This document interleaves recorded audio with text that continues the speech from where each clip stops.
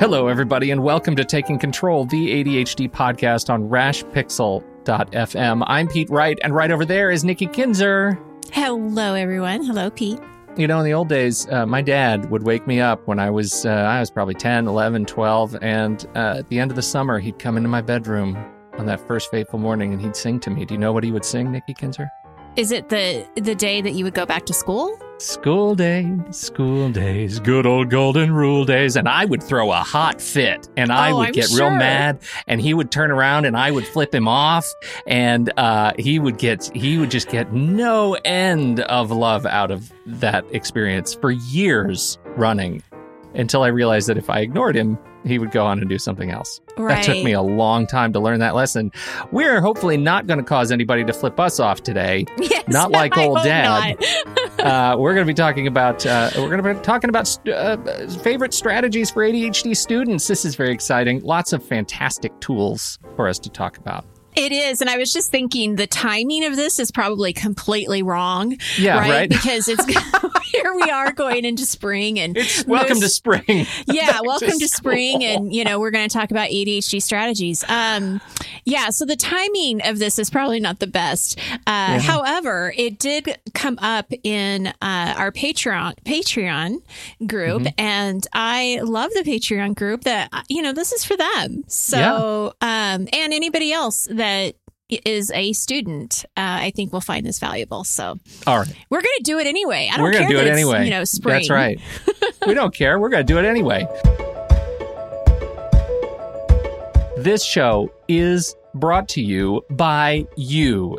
And when I say you, I actually mean our fantastic supporters over at patreon.com/theADHD podcast. These are the people whose lives have been touched in some way by this show, and they have decided to help us, to support Nikki and I as we do the work of this show for a living. I don't know that many people think about this. Like, this is what we do for our jobs. Nikki has, she does her work with her coaching clients. She does her work with, but she doesn't go to a day-to-day 9 to 5. She's busy creating tools and resources for you. I'm a professional podcaster and photographer. I don't go to a day-to-day job anymore either. And so it is enormously touching for both of us if you've gotten something out of this show, you recognize that it doesn't come for free. Like, this comes at a cost to us. It comes at a cost of our time and of our experience. And we work hard to bring this show to you every single week for year after year. It is a delight to do.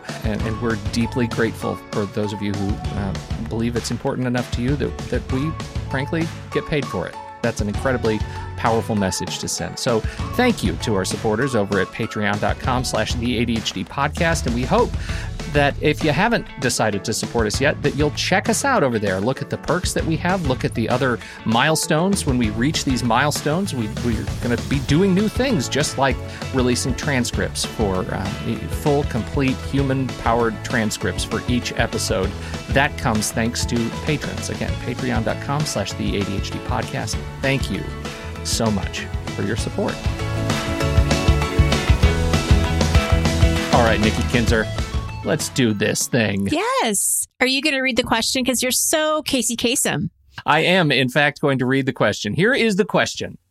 Within the Discord group, there are many adult students. Between online classes, living and attending classes on campus, grad school, or prepping for major exams needed to apply for higher education, many of the tribe are consistently hitting the books.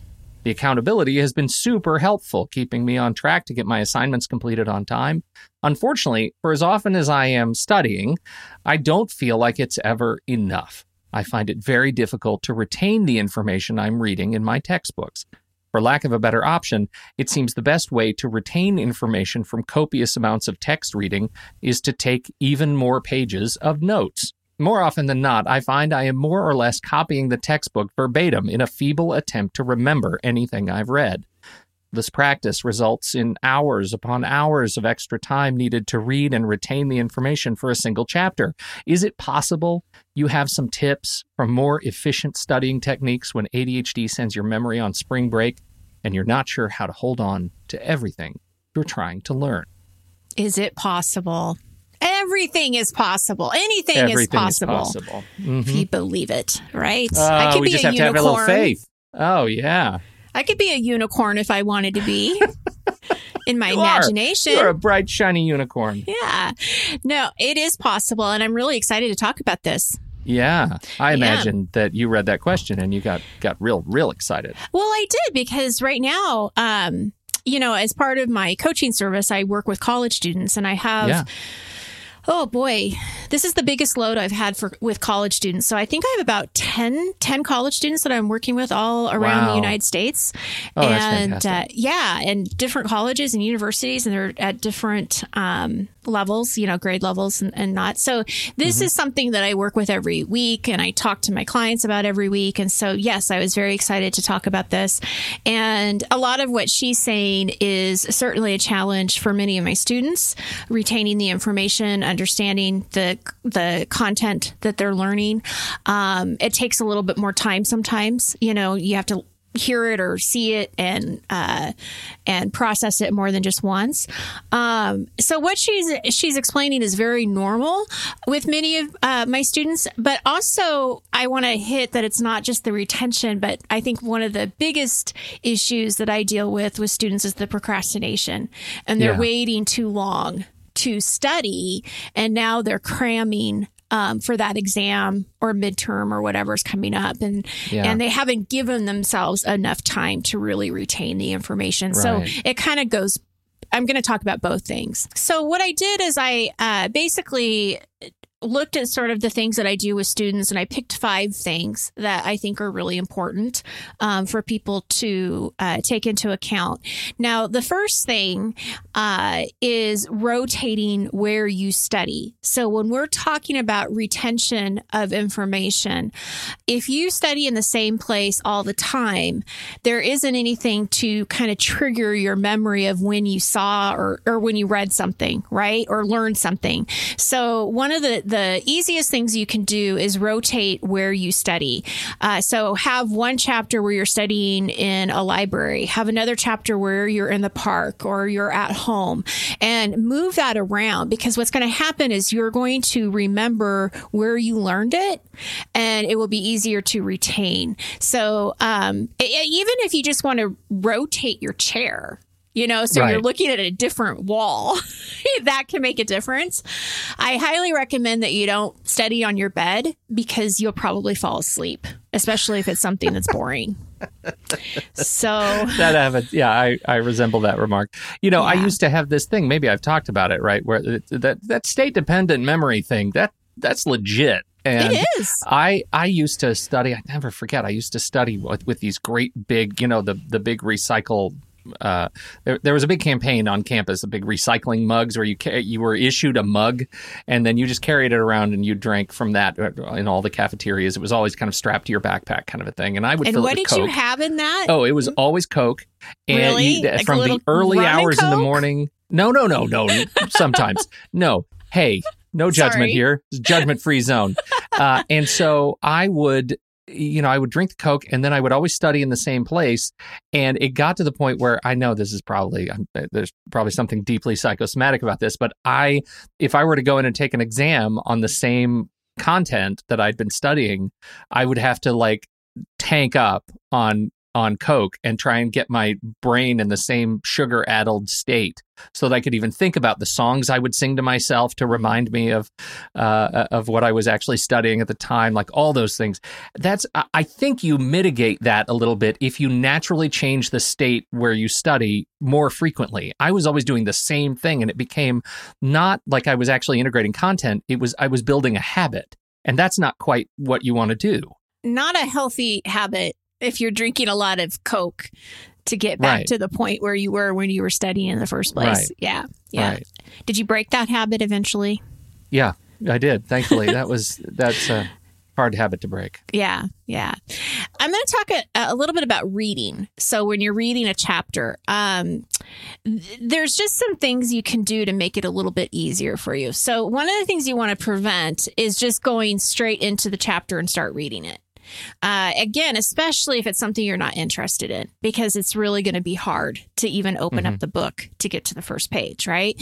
So what we want to do is actually skim the chapter first and look at your headings. Pay attention to your headings. Pay attention to the subheadings. What's being bolded? Are there, you know how a lot of textbooks will have like sidebar questions and statements and quotes? Pay attention to those.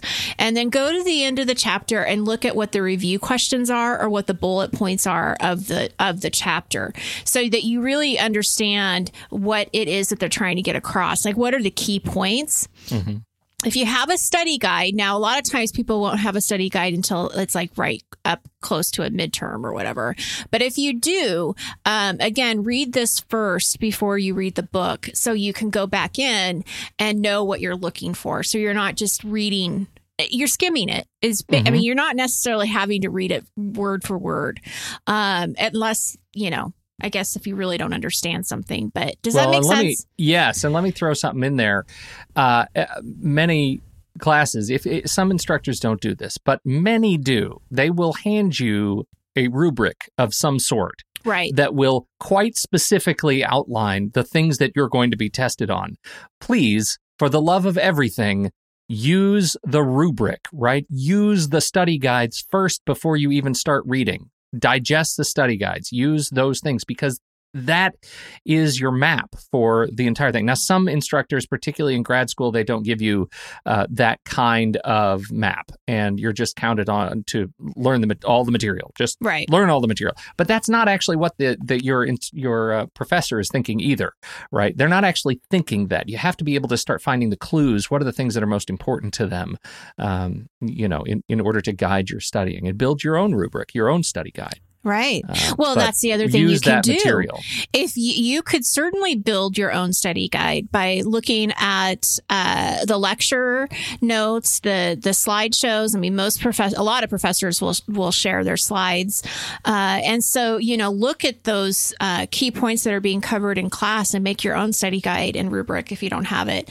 But something you can do, that this was an interesting tip that I got at the CHAD conference, is that when you're looking at your study guide, you have 3 different highlighters, and the green is the stuff that you already know, you feel pretty confident about. The yellow is stuff that you maybe need to learn a little bit more. And then the red highlighter is the stuff that you didn't even know that you needed to know.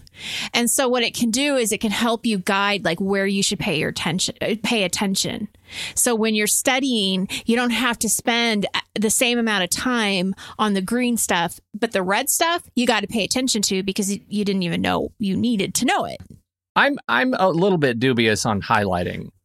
I've never found it works for me. And I think it's because... Well, this is just highlighting the study guide, not highlighting the book that's good. Or anything. Right. Yeah. That's really good. And I do think that that's really important, to be able to like, do the little tricks, like circling the action words, right? Do this, learn this, understand this.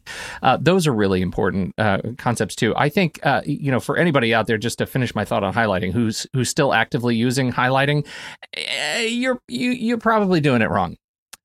I'm just saying, I don't know a lot of people who do it right. And so what's the right way? What do you think entirely the right way useful. Is? Well, I don't know that, actually, now that I say that, I don't know that there is really a right way to highlight, right? The reason you use a highlighter is so that your eye catches the most important concepts in a particular passage. When you're dealing with ADHD, every passage is important. Right? True. And so then are you highlighting? You're highlighting everything? Entire paragraphs, right? Entire paragraphs. And so if you really love highlighters, some people just love the smell of highlighters. Who am I? Sometimes I like to sniff gasoline. No, I'm kidding.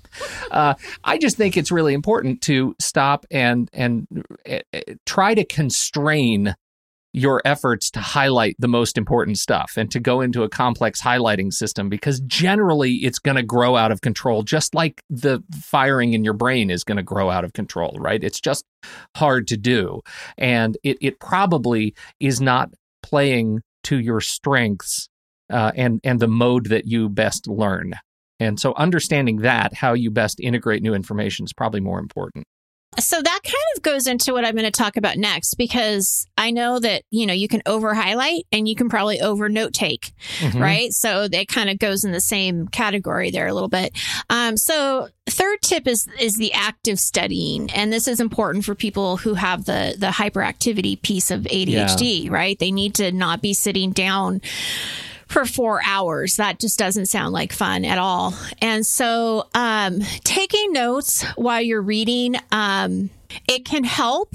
But again, I would be really careful that we're not doing what our member said and taking notes of the whole entire, chapter, because then you're not really, you're just taking notes of it. There is something I think powerful about writing something down versus typing it or just reading it. So there is some value there. So my question to you, Pete, is how do we help people who are listening today, figure out what should be in the notes or what I should highlight? Like, how do you figure that out? You've already sort of started that conversation, right? Which is to do it with to start following the map of the textbook, right? If you don't have a map of the textbook, then you start having to look for keywords around the rubric and the assignment that you've been given, right? You have to have a map.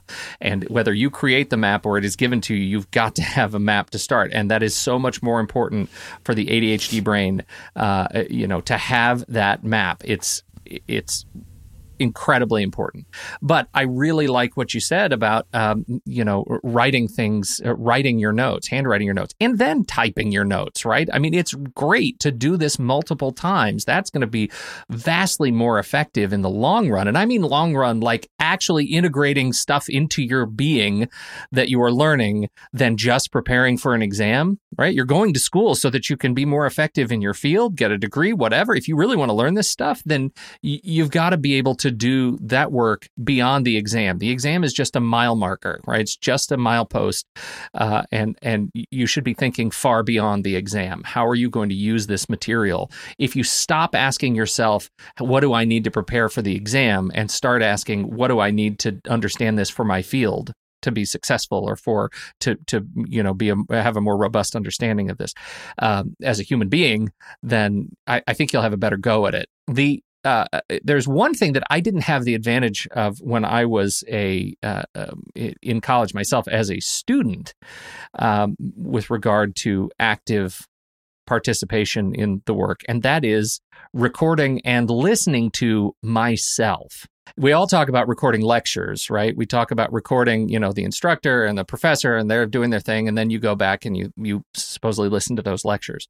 But I look at recording myself as something like, being able to. It's like an audio highlighter, right?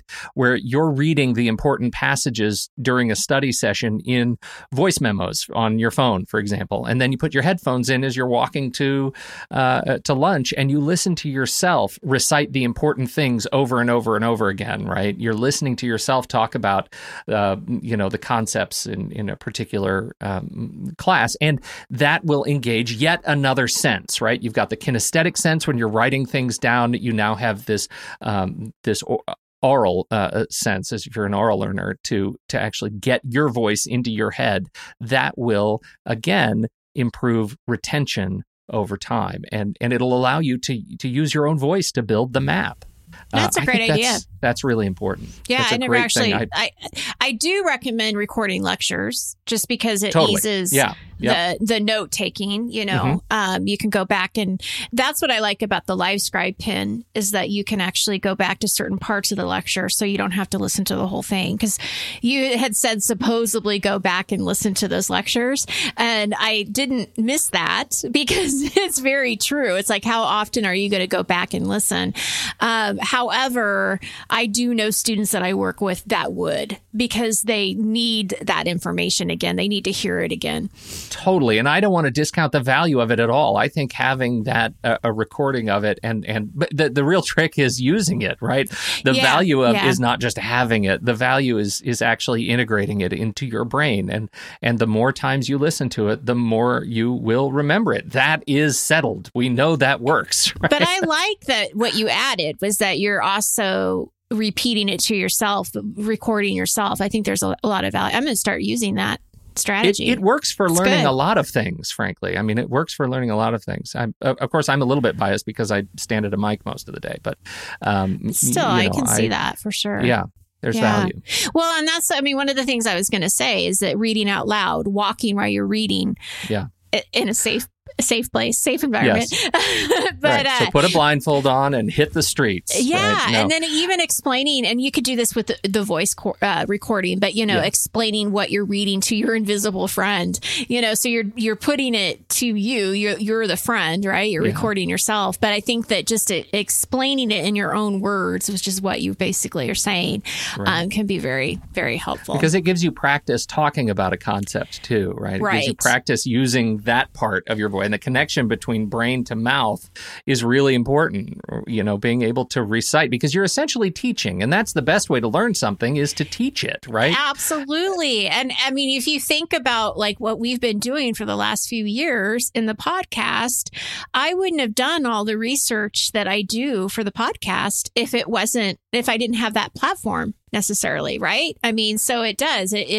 You get to teach what you're learning and pass that on, and you retain it. You retain it better. Right. So I actually learned that trick. If it helps anybody, if you whatever field of study you're in, I learned that trick from a study group it was going through medical school, and they were going through gross anatomy, and they were recording their experience as they're dissecting these bodies, and have to learn not just tens of concepts, but hundreds or thousands of concepts of the human body and how the systems work together. And they spend time on it. Then it was a cassette recorder, and they were recording themselves talking about it and teaching themselves. And then they'd go back and rewind it and play it back. Well, we don't have to deal with, degrading cassettes anymore. We just use voice memos, record and teach yourself. It's huge. If doctors can do it, you can do it too. You can do it too. That's right. So the fourth strategy that I have doesn't work for everybody. Couple things will work, but it's basically working with other people. Now, I can tell you that probably the majority of the students that I'm currently work with, well, it's about half and half. Half can work with other people and half can't, because they're getting distracted by the people that they're working with. If you are doing a study group, but they're all people who want to talk and aren't necessarily as serious about the studying as you are, it's probably not going to go so well. And then you're going to come back to your room and you're going to cram because you didn't get the 4 hours of studying done that you thought you were going to do. And so I think it does depend on if study groups work for you. If they do, then go to them. And I encourage you to, because you guys, again, can teach each other what you don't know and talk about the concepts. And there's a lot of value in that if that's what you're doing, if that's if you're staying on course. Even talking to one other classmate, if you have somebody else that's in the class that you can exchange comments with, either text or whatever, can be very helpful. Office hours. I highly recommend that, especially for the younger students out there, because this is where I see a lot of issues. A lot of students don't know what to ask their professor, so they don't go. A lot of students feel like, well, I should have already known this. They're going to think I'm stupid, so I'm not going to go. Mm-hmm. Or it's going to be a really long line, and I don't want to sit, I don't want to stand in it, whatever. But if you are not doing well in a class and you're not doing, your exams are not coming back very well or whatever, I highly recommend that you go to the office hours, talk to your professor, find out what you did wrong, ask questions, clarify if you're studying the right stuff and how you're studying. And every time that a client of mine does that, they get information they didn't know before. It helps. Mm-hmm. It helps. So talk to your professors. Take advantage. That's what they're there for, and they like it. Generally, they like it. Yes. There's no professor who doesn't want you to ask clarifying questions. No. It's just not a thing. No, they want you to succeed, especially, again, I work with a lot of younger people, but, they don't want to see these kids. I say kids because they're so much younger than me. But they're still adults, but they don't want to see them fail. Now, there is if you're not really sure what to ask, then I would just talk to somebody else. So like I'm working with a client right now who she's not sure what to ask her professor. So that's going to be our next session, is we're going to go through the information that she's not understanding and actually get some solid questions. So if you don't have a coach, ask somebody else, ask a friend or somebody to help you kind of clarify that for yourself so you feel more confident going in. All right. Last thing that I have to say, but it's such a big thing. We could probably do 5 podcasts and more on this. And we have, just not in a student context. Yeah, right. But if you're a student and you have assignments that are due every week and discussion posts and responses and homework assignments and exams and finals, you have to learn how to use your planner. The two most important time management tools that you have is your calendar and your plan and your to-do list. If you can have a planner that does both, which most student planners do, that's what you need to use. You need to learn how to use it effectively. Every single student that I work with, that is the very first thing that we get out of the way, is how are you going to use your planner? And I can't tell you how many of them have never used one before. And they don't think they need one.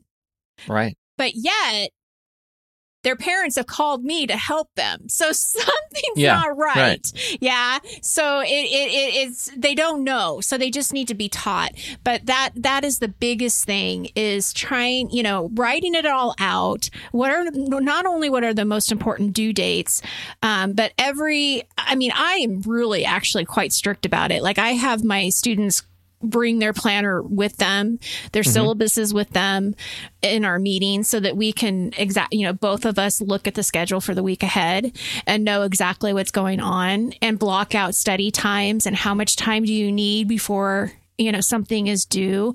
That's where the procrastination, I'm not saying procrastination is not going to happen, but at least now you have a plan and you're set up for success rather than just sort of like treading water, not really knowing what you're going to do. I could not agree more with this entire thing. And it is also, I know that living with ADHD, it is a muscle that takes a lot of time and patience to build. It is incredibly hard. And you're juggling too many things not to have some sort of a map for your life. That's what we're talking about, is a map for your life. In many respects, this, as you say, Nikki, should have been number one because of just how important it is. And it is something that, find a system. I'm watching the chat room, seeing some folks saying that they describing the kinds of systems that they have, and they're all different. They may be all different, but they have one thing in common. They're systems for keeping track of the things that you have to learn. Yes. And that's what we're saying. You don't have to use the same thing I use or Nikki uses or somebody else uses, but you have to have something. You have to have something to fall back on. And all of my students have different things too that they use, right? I mean, they're all different. And,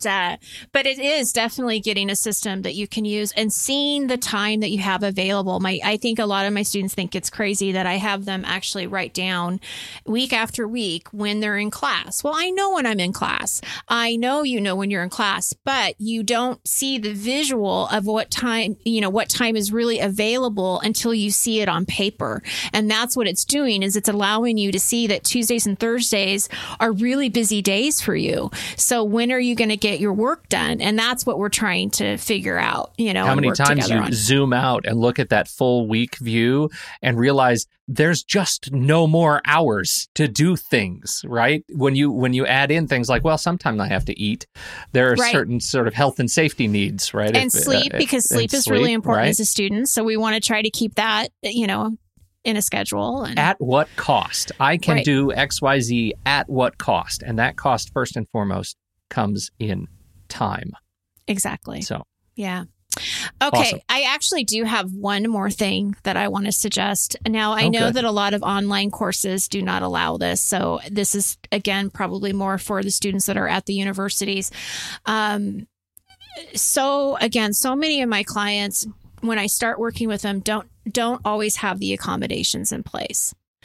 And a lot of times I hear that it's because they don't think they need them.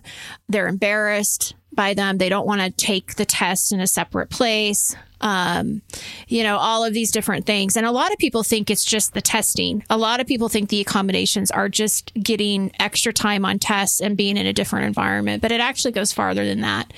And I highly recommend to students that even if you don't think you need them, get them. Go through the process of having your doctor, write that letter that you were diagnosed with ADHD, and go to the student services, find out what accommodations they have available to you. Go talk to your professors, build a relationship with them at the very beginning of the semester, letting them know that you have ADHD and that you may have these accommodations, and you'll be open with them when it happens. Now, I've seen two things happen. I have seen when students have really good relationships with their professors and they know they have these accommodations in place, they're going to be a lot more lenient to say, okay, you know what, go ahead and turn this in after the weekend. I have had professors actually tell a student that they could extend a final exam until after Christmas break. So I'm not saying that all universities or professors will do that, but if you don't ask, you're never going to know. Right. And, that's the thing that you want to do. Now, on the flip side of that, I had a client who did not have accommodations, and she was failing a class and wanted to get a withdrawal out of the class, or an incomplete. I'm sorry. She wanted to get the professor to give her an incomplete rather than an F. And I wrote a letter, her parents wrote a letter, she wrote a letter, talking about her ADHD, but she did not have accommodations in place. And the professor basically said, in so little words, you don't have the accommodations in place. I didn't know you had ADHD. You're getting an F. And that was it. It was done. That's the end. So, those are just two different real life scenarios that can happen. And so I tell all of my students, get accommodations, whether you need them or not. Yeah. And note that the accommodations generally last for a couple of years. So if you're an undergrad and you get them in place as a freshman, or if you had them in place when you came out of high school, if you're just coming out of high school, you'll get, you'll have 2 years before you have to have yourself sort of reevaluated. And, right. And they do want to make sure that you still qualify for those accommodations, but generally it's a useful thing to have. I have found, and we did some research for in the Discord group with some folks who are going through this, and discovered that accommodations in grad school are harder to get, and they demand more in terms of cognitive behavioral tests, that you have to go through a certain amount of testing rigor, more than just referrals from a therapist and a physician, and so it can be harder, and so I know a lot of our folks are dealing with grad school. It seems so unfair. It seems really unfair, and very frustrating, and yet that's the reality. And that's why we do this show, to help with the other study strategies that you're going to need to keep your brain and keep the reins on the brain. Keep the reins on the brain. There you go. There you go. All right. Nice work, Nikki Kinzer. Thank you so much. You sound like you work with ADHD college students. I do. And I love them. They're wonderful. They're my favorite. Thank you, they really everybody. Are. They're great. Yeah, totally. Thank you, everybody, for downloading and listening to this show. We deeply appreciate your time and your attention. On behalf of Nikki Kinzer, I'm Pete Wright. We'll catch you next week right here on Taking Control, the ADHD podcast.